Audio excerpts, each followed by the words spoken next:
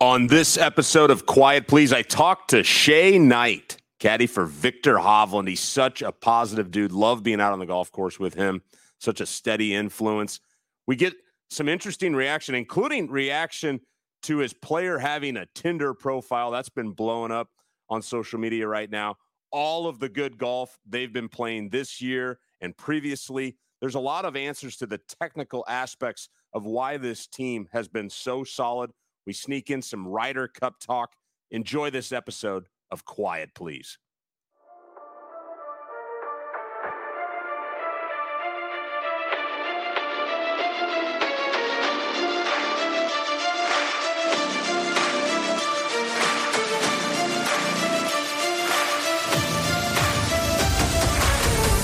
Quiet Please. All right, joined now by Shay Knight, caddy for Viktor Hovland, FedEx Cup champ, Tour champ. They had the BMW champ, the Memorial earlier this year, up to number 4 in the World Golf Rankings. All this year, teeing it up in Rome in a couple of weeks in the Ryder Cup. Shay, thanks for your time. Hey, happy to be here. It's good to see you, Johnny. It's good to see you too. It's always fun to spend time with you. I love being out on the golf course with you, caddying with you. You do such a good job, and it's awesome to see Viktor just kind of like skyrocketing to the top of the golf world right now. I got a lot of interesting things to ask you, but first I don't want to put you on the spot here, but I'm curious. I opened my phone last night. I hadn't looked at it all day long, get on social media, and I see Viktor Hovland's Tinder page is like trending all I just wanted to see if you had any comment on that. Now, I understand if you want to say no comment, but I was just curious your reaction because everybody's on this is like pictures of him with his trophies, Viktor 25 like any other guy, but it's a little different. I didn't even know he had a Tinder page, so I've got no comment on that. I love it. All right, that's perfect. You guys like this. He does his thing, you do yours. Yeah, exactly. I it was a spoof at first, but it was like too funny. Yeah. So you have to ask him about that. That's funny. And then also, I think I've asked you about this before, but and I forget the name. One of the guys used to play on tour, but this Norwegian announcing duo, these guys are just having the time of their life right now. Have you had any interactions with them since we spoke last? I haven't. One of the guys' names, I think, is Henrik Bjornsted. Yes, he used to play. He used to play on tour, and he's doing the commentary now for the Norwegians, and it's hilarious listening to them. It's they get. Yeah, just their emotions. It's it's interesting. It's exciting to watch. That's for sure. Yeah, well, the next time we're going to see some clips of them will be at the Ryder Cup. I mean, you guys will be, winning some matches, and I'm sure they'll just be blowing up. So that'll be fun to see. All right, let's just go back to Chicago a second here. I mean, you guys had that amazing final round, 61, back 9, 28. I guess you've had a couple weeks to reflect on it, or even just that week between Chicago and Eastlake. What were your thoughts on just how that all came together for you guys? Yeah, it's interesting because he's obviously been playing really well, and Joe Mayo's been doing an amazing job with him, with the short game, and with his swing as well. And Joe said at some stage it's all going to come together, and you're going to blow the field away, and that's exactly what he did come Sunday, to go and shoot 61 on Sunday, 28 on the back 9. I think he zoned out a little bit, and he just went into PlayStation mode. That's for sure. Yeah, you were playing some video games out there, yeah? It was definitely playing some video games, that's for sure. He stayed aggressive. He did exactly what he needs to do, and he held the putts, which, as we both know, that's what wins golf tournaments, and that's exactly what he did. Well, I know that, he was in video game mode. You were zoned in as well, and obviously he's hitting all the shots and making the putts and whatnot, adding up the score. But for you, if you look back and say, like, because there's some times as caddies in there where you can kind of like over caddy a situation, or maybe you got something in your mind and you don't say it and it doesn't go the way you want. Is there a moment on that back 9 where you're proud of yourself for some time that you kind of gave some advice on a decision or a club or something that we were able to keep this thing going? I think it was probably 14 when we were coming out of the rough there, that par 4 where he hit in the left rough. I think it was 14. And, we were umming and ahhing about, 8 and 9 iron. We knew 9 iron couldn't get there, but it was just such a horrendous lie where, honestly, I didn't know how it was going to come out. And that was the biggest thing. It wasn't a moment where, I stepped in and said, look, this is a club. We discussed it really well as a team. And, ultimately he makes the decision. And we went with the 8-iron, and it came. And he said, first and foremost, he said, this needs to come out perfect for this not to go over the green, which over that green is absolutely dead. So for it to come out the way it did, for it to land the way it did, it's just one of those moments where you knew that this day was going to be special and there was going to be a chance that we're going to win this golf tournament, because you definitely need them to win a golf tournament. That's for sure. Those good brace. I was listening to it for a little prep. I listened to Shane Bacon and Marty Jertson's podcast, and they did it with Viktor, and then they had you on the next week. Maybe it was the same week, and that was good stuff. I was curious. I learned some things in there, mostly about Viktor and kind of some of the things that he's interested in, but I wanted to hear your take on it too. Just when it comes to decision making, and it sounds like he has this poker mindset a little bit, and he's really interested in calculated risk. I just kind of curious, a lot of guys have stats guys and everything. I just want to hear your take on how you guys mesh together on kind of those moments where you kind of will be more aggressive, but why you're being more aggressive. Yeah, because he's a very aggressive player, and I need to manage that as best as I can to not put us in positions where we don't want to be. And, him taking calculated risks, perfect example was number 17 in Chicago. We'd been hitting 3-wood off the tee every single day the first 3 days, and we wanted to take that left bunker out of play and have the widest part of the fairway. Now, come Sunday when, like I said, he's a very aggressive player, and he was just in automatic mode. And we're on the 17th tee, and he's like, Shay, I'm kind of thinking, I'm like, Hobby, I know exactly what you're thinking. Let's do it. And, he pulled out the driver and, hit it with confidence. And, he split the fairway, which, where the bunker is and where the rough is probably, 10 to 12 yards wide. And he did that and, went on to make birdie on 17 and then obviously birdied 18 as well. But, they're the calculated risks that we talk about and try to manage as best as we can. That's for sure. That makes sense. So that's kind of, you're just reading your player at that point and you were thinking the same thing and it came off right. And then there's some examples where you kind of have to kind of say, hey, let's fold this hand here and wait for some better cards and get in the middle. That's exactly right. Yeah.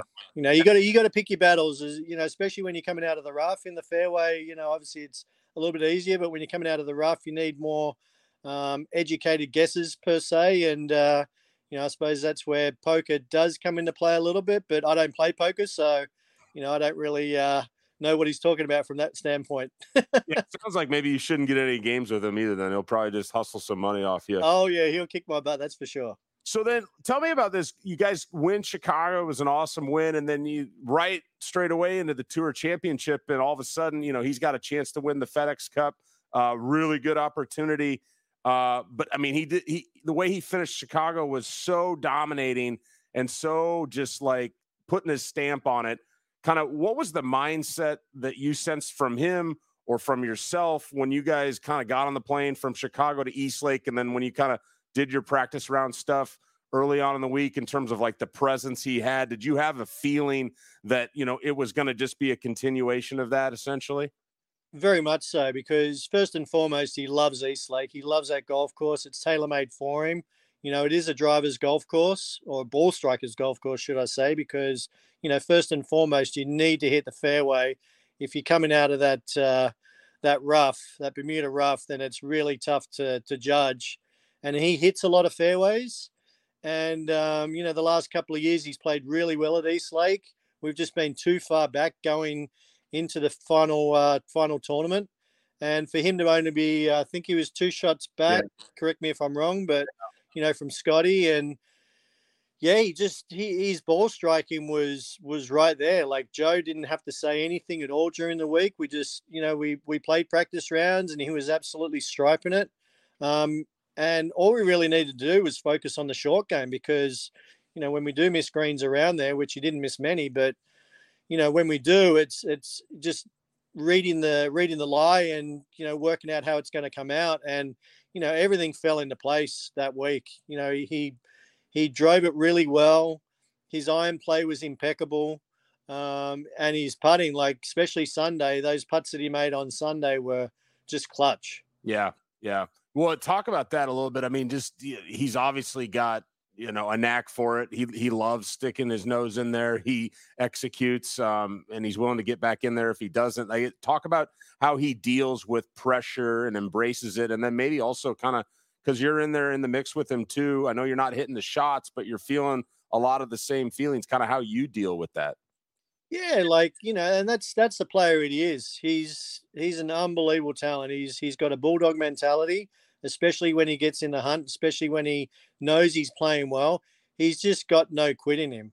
And for him to do what he did, and like I said to him after the tournament finished, when you've got a 6-shot lead going, with 18 holes to play, there's a lot of added pressure that comes with that. And we knew Xander loved the golf course. We were playing with Xander in the final round. And the way Xander started, like he was birdieing pretty much every hole. It was funny because we get up on number 11 and Xander had that putt pin high left and the pin was front right. And, this putt broke probably, 6 or 7 feet. Mm-hmm. And sure enough, Xander poured it in. And I said to Kaiser, I said, are you guys going to birdie every hole or what? He started laughing. He goes, I hope so. But, going back to Viktor, for the way he handled the situation with a 6-shot lead, the added pressure that comes with that, and to shoot 63 on Sunday when Xander shot 62, just shows how good a talent he is and, how much of a bulldog mentality he does have. Yeah, I mean, Xander loves that place too. You talk about how Viktor is playing it well, and Xander like just top exactly 5 every year. So that was quite a matchup coming down the stretch. You mentioned his coach too, kind of newer coach. Maybe he's had him for a couple of years now. I haven't followed it as much, but Joe Mayo, is that correct? That is correct. Yeah, he's out of Las Vegas. What the short game has been for people, all the people in the bleachers kind of talking Monday morning quarterbacking, Viktor's short game, this and that. And I finally got some good explanations this year just from him himself of just kind of how technically the way his full swing is, it wasn't really giving him the best opportunity with his short game. So he was having to kind of manage, maybe having a short game approach that was different than his long game, or at least understanding that and getting some answers. It sounds like he finally has. And just talk about that progression, from when you first got on the bag 4 years ago to kind of where he is now. And then, how much of a strength has that turned into for him, and is that the difference for why he's, contending even more? I think that's the biggest reason why he's contending even more. That's for sure. Like, he's always been an unbelievable ball striker. Great driver of the golf ball, probably the best driver of the golf ball in the world. But, as everybody knows, his demise was his short game, especially on more difficult golf courses like major championships where, you're not going to hit every green and you can't hit every green and you need your short game to bail you out of jail. And he didn't have that at the time. But, as I said, Joe's done an amazing job getting him on his left side, keeping his body moving forward and getting the angle of attack a little bit steeper and not exposing the leading edge. That's the biggest thing for him. Pretty much since Riviera. Joe's been working on it since then with him. And as you can see by the results, they've improved out of sight. Well, yeah, and I got to think too, like he's just got to focus. So like when it's, anytime he's chipping, certainly in tournament, but practice, when he's at home on a week off or when you guys are getting ready for a tournament or after a round, like he's probably even more excited to go chip and stuff because he's learning this and he's able to kind of do it and it's working out well. I mean, it reminds me a little bit of Lucas Glover, earlier this summer kind of said, I switched to this new putting method and I've been doing the same thing for 40 years. And it was kind of fun to learn a new skill. And he's like, you get kind of a new skill in front of a pro and they're going to go to work with it. And, if they've got good vibes with it, then it's like the sky's the limit. And that's exactly right. It's funny because, I struggled to get Viktor on the chipping green, when I first started. Like, I knew that we needed work on it, and I knew that we need to work hard to improve what we did. But he never felt like he wanted to do it because he didn't feel like he was working on the right things.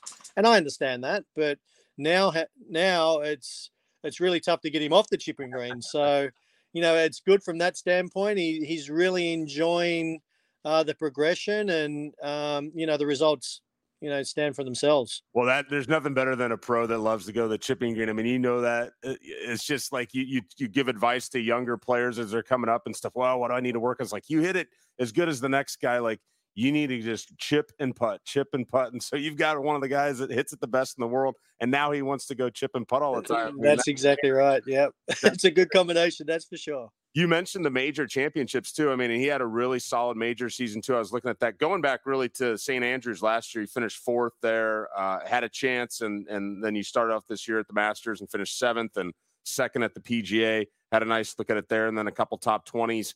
I noticed looking back, he had two other top 20s in his career in the majors. But what switch has flipped maybe since St. Andrews last year?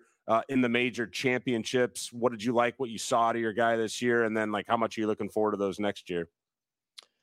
Yeah, first and foremost, I think, especially with major championships, you need to show patience. And, him being a 25-year-old kid, people don't realize that he's so young because it feels like he's been out for a long time, and he just shows so much maturity. But, I think that's what he's got out of the most. And the other most important thing would probably be the fact that, he doesn't need to go at every flag. And major championships, you cannot do that. You need to pick your battles. You need to stay patient. And I think, working with Eduardo Molinari, his stats guy who's on the DP World, Joe Mayo's been speaking about it in depth as well, about, staying patient, picking your battles, not being as aggressive with the shorter irons, giving yourself 10 feet in a conservative area, and, giving yourself more opportunities for birdie instead of, going at every flag per se, and, not sometimes missing in the wrong position, and then it's a guaranteed bogey. So, I think that's the biggest thing that came out of this year, and that's probably the most important thing, moving forward towards next year. And just staying patient and, as I said, picking your battles. Yeah. And then you mentioned Eduardo Molinari there, and I've had a chance to work with like three different stats guys with different players over the years and stuff. I'm curious, how do you guys integrate that into the game plan? How are you a part of that throughout the week? Yeah, well, Eduardo always gives us information on each course, on, where to be, where not to be, risk-reward holes, a lot of in-depth information, which, obviously, I'd be speaking forever if I went into all the details. But, he's obviously a player. He knows what you need on a golf course, and, he's got a team behind him which gives, the right stats, for a particular player.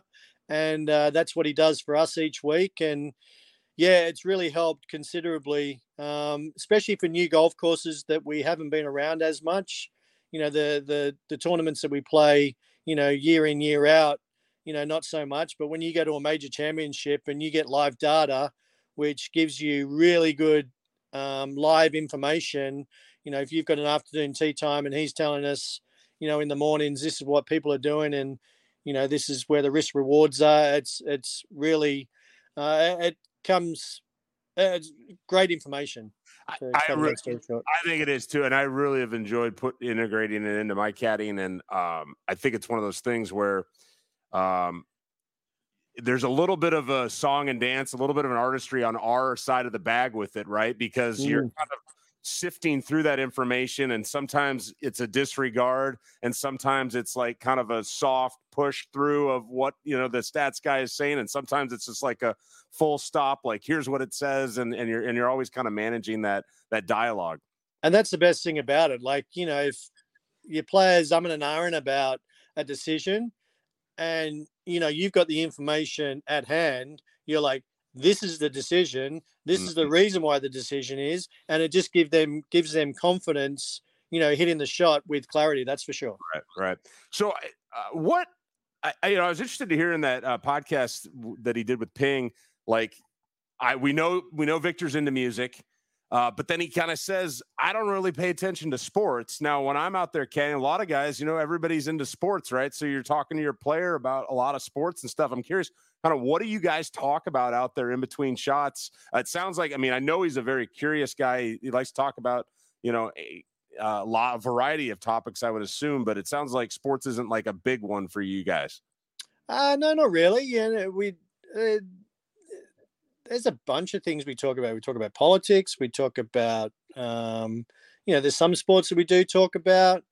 There's really nothing in particular which, we tend to stay on.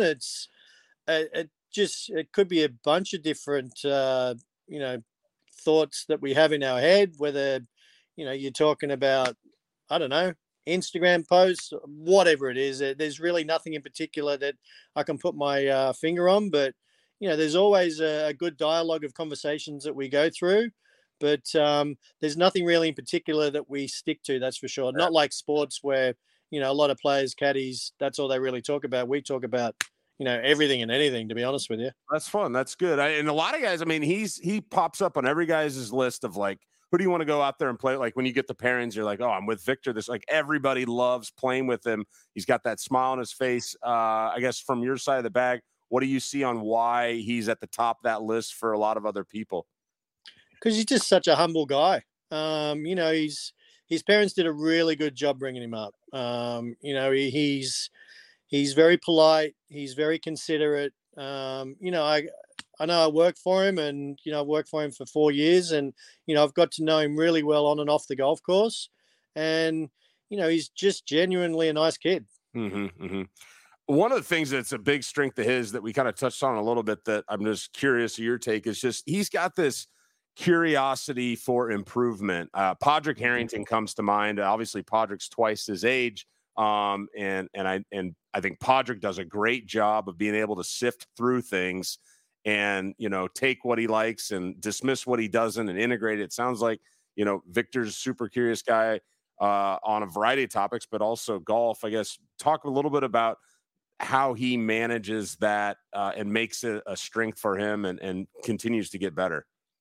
I think that's what makes him so good, because he's always trying to improve. He's always thinking of what he can do to, whether it's, get a couple of meters out of his driver, or whether it's, hit a different shot with his wedges. Like, he's always trying to be the best person that he can be, both on and off the golf course. And, that's what makes him so good. And that's what makes him so personable as well. You touched on the humbleness earlier too, because I'm trying to put my finger on this. Like, he's such an interesting guy when you hear him on that podcast. Like, he is good. He knows he's good, but he doesn't have to tell you that he's good. And he'll kind of laugh with you about, oh, that was a really sick shot. Like, it's kind of like he's just endearing in that way, but like he's got this presence where, you ask him on that post, like, oh, what's that like when Rory McIlroy is, hitting a bomb driver drawn down the fairway 340 yards. And he's kind of like, yeah, that's what he does. But like, I feel like he's arrived at a sense like he is on that level right now with those guys, and he knows it, but he's not cocky in a way that other guys have to be. It's a really unique combination. Yeah. And I don't know whether that's just the Norwegian mentality. You see a lot of, whether, you look at Ludvig Aberg, who, in my opinion, he's got the same mentality. He's a very quiet kid, but obviously lets his clubs do the talking. That Scandinavian mentality of, just going out there and letting the clubs do the talking and, not being cocky about it, just going out there and doing your business and, being humble doing it. Yeah. Well, that's a good segue because I want to talk some Ryder Cup with you. And Ludvig made that kind of awesome win last week, and then now he gets picked, and it's, going to be a great addition to the team. Have you had some chances to be out on the golf course with Ludvig at all over the summer? No, I haven't. I actually caddied for him in a 36-hole US Open qualifier. What was it, 2 years ago? Oh, really? When he first came out, it was just yeah, he needed a caddy, and I helped him out after the Memorial. So I've seen it firsthand. He drives it really, really well. Um, and I think that's going to be really important for this golf course in Rome. Yeah. You really need to drive it well around this golf course, and yeah, it's going to be interesting to see how much of a workload he does have. Obviously, being a rookie at 19 years of age, he's going to have a lot of pressure on him, and it's going to be interesting to see how he handles the situation. That's for sure. Yeah, and you mentioned the Scandinavian thing. So you got I was looking, you got him, and then Højgaard got a pick the other day, and then Yep. I kind of throw Sepp Strock in there. I don't know if that's fair or not. I mean, he's Eastern European, but like kind of those four, that's kind of an interesting little pod there of guys, at least in the team room in the evening, that are going to be able to hang out and be at home. Yeah, for sure. And I think, well, honestly, being in that Europe room, it doesn't matter where you're from in Europe. Everyone just bonds so well together. Honestly, it's the best week of my caddying career by far. Just the way the Europeans bond together and everyone feels like you're part of a family. Right. It really is such a special moment, which I can't put into words because there are no words to put into it. But I've got goosebumps thinking about it now. Actually, walking into that team room again, I really just cannot wait. It's going to be such an exciting week, whether we win or lose. Hopefully, we win. But just the spectacle of it all and the feeling that you get out of that team room is second to none. Yeah, well, you got to experience it for the first time, I think, right at Whistling Straits, and as you think forward to Rome, what have the communications been like from Luke Donald to you or to the caddies thus far? Just out of curiosity. Yeah, we had a team dinner the week of, where were we? We're overseas. Oh, okay. Yeah, so we've had a couple of dinners between in the last 3 months. There's been communication between me and Luke. I don't know if he's been in contact with the other caddies as well, but we've been in communication. On probably a weekly basis, I would say. So, he's done a great job with the communication standpoint, with emails, etc., from Team Europe, and yeah, it's awesome. It's top. I mean, I had my first guest on this podcast when I started earlier this year was Paul McGinley, and he was great to come on, and I was able to pick his brain a little bit. And I mean, he's one of the guys that just kind of kept this thing going for Europe, and I know kind of he put his stamp on it, and it just continues on. It's just quite a machine. So it's going to be a great Ryder Cup because I think the U.S. is in really good form. Europe's like kind of as the years gone on, come to even stronger teams. So it's going to be really competitive. And I think you're going over like tomorrow or on Saturday. Are you going over for like a little scouting trip? Is that what I was figuring out there? That's exactly right. So I leave on Saturday, get there Sunday morning. We've got actually got an email this morning explaining the whole itinerary. So we play Monday morning. Then we've got just another fit in to make sure all our clothes fit, make sure I haven't lost too much weight. And then we've got dinner that night. Then we fly over to London on Tuesday for the BMW. Play there for the week, and then I fly home for a week, pick up my wife Sherry, and then we fly back to Rome together. So it's exciting. Oh, that's really exciting. Okay. Wow. I mean, I was thinking maybe you guys were going to be off until then, but you got one more tournament to get in. The schedule fits pretty nicely that you get a little tune up, get to see it, tune up, then a week off, and then back at it. That's exactly right. Yeah, no, really excited about the next couple of weeks. That's for sure. I love Wentworth. I love the crowds there. And, obviously the practice round with the boys, getting all together and getting the juices flowing. That's for sure. That's awesome, man. Hey, well, I'll be looking forward to seeing you guys out there that week. We'll stay tuned for the next couple of weeks. Enjoy your little scouting trip, and then having your wife there in Rome, that'll be extra special as well. Yeah, exactly. Hey, thanks for joining me, Shay, and it's always good to catch up with you, and we'll talk to you again sometime soon. Thanks, Johnny. Talk to you soon, mate.